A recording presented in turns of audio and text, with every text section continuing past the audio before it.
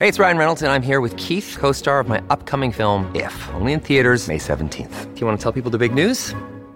All right, I'll do it. Sign up now and you'll get unlimited for $15 a month and 6 months of Paramount Plus Essential Plan on us. MintMobile.com/switch. Upfront payment of $45 equivalent to $15 per month. Unlimited over 40 gigabytes per month. Face lower speeds. Videos at 480p. Active Mint customers by 531.24 get 6 months of Paramount Plus Essential Plan. Auto renews after 6 months. Offer ends May 31st, 2024. Separate Paramount Plus registration required. Terms and conditions apply if rated PG. What is the European political community? The continent's new intergovernmental organisation. Thanks for asking. The European political community was launched in 2022 to discuss the future of Europe, mainly in response to Russia's invasion of Ukraine. French President Emmanuel Macron first proposed the EPC's creation in a speech to the European Parliament back in early May. Less than 6 months later, the first summit was held in Prague. And despite initially opposing the creation of the EPC back in June as Foreign Secretary, UK Prime Minister Liz Truss was in attendance in Prague. It's thought she still remains somewhat sceptical, and writing in the Times, she made it clear she doesn't want the new organisation to cut across NATO and the G7. The UK will actually host the fourth EPC meeting in early 2024, after Moldova and Spain take their turn. You could say it's a sign of the UK's post-Brexit cooperation with other European countries. How come the UK got invited to an EU forum?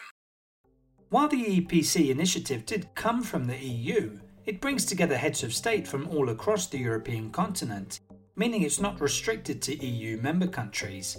As you may remember from our past episode on the subject, the process of joining the EU is a long one, and indeed some EU candidate countries are involved in the EPC, like Albania, Serbia and Turkey. Of course, it allows for Ukraine to be a part of the group too. In total, 17 non-EU nations were invited. The European political community is intended to be a space for democratic European countries with shared values to come together and cooperate.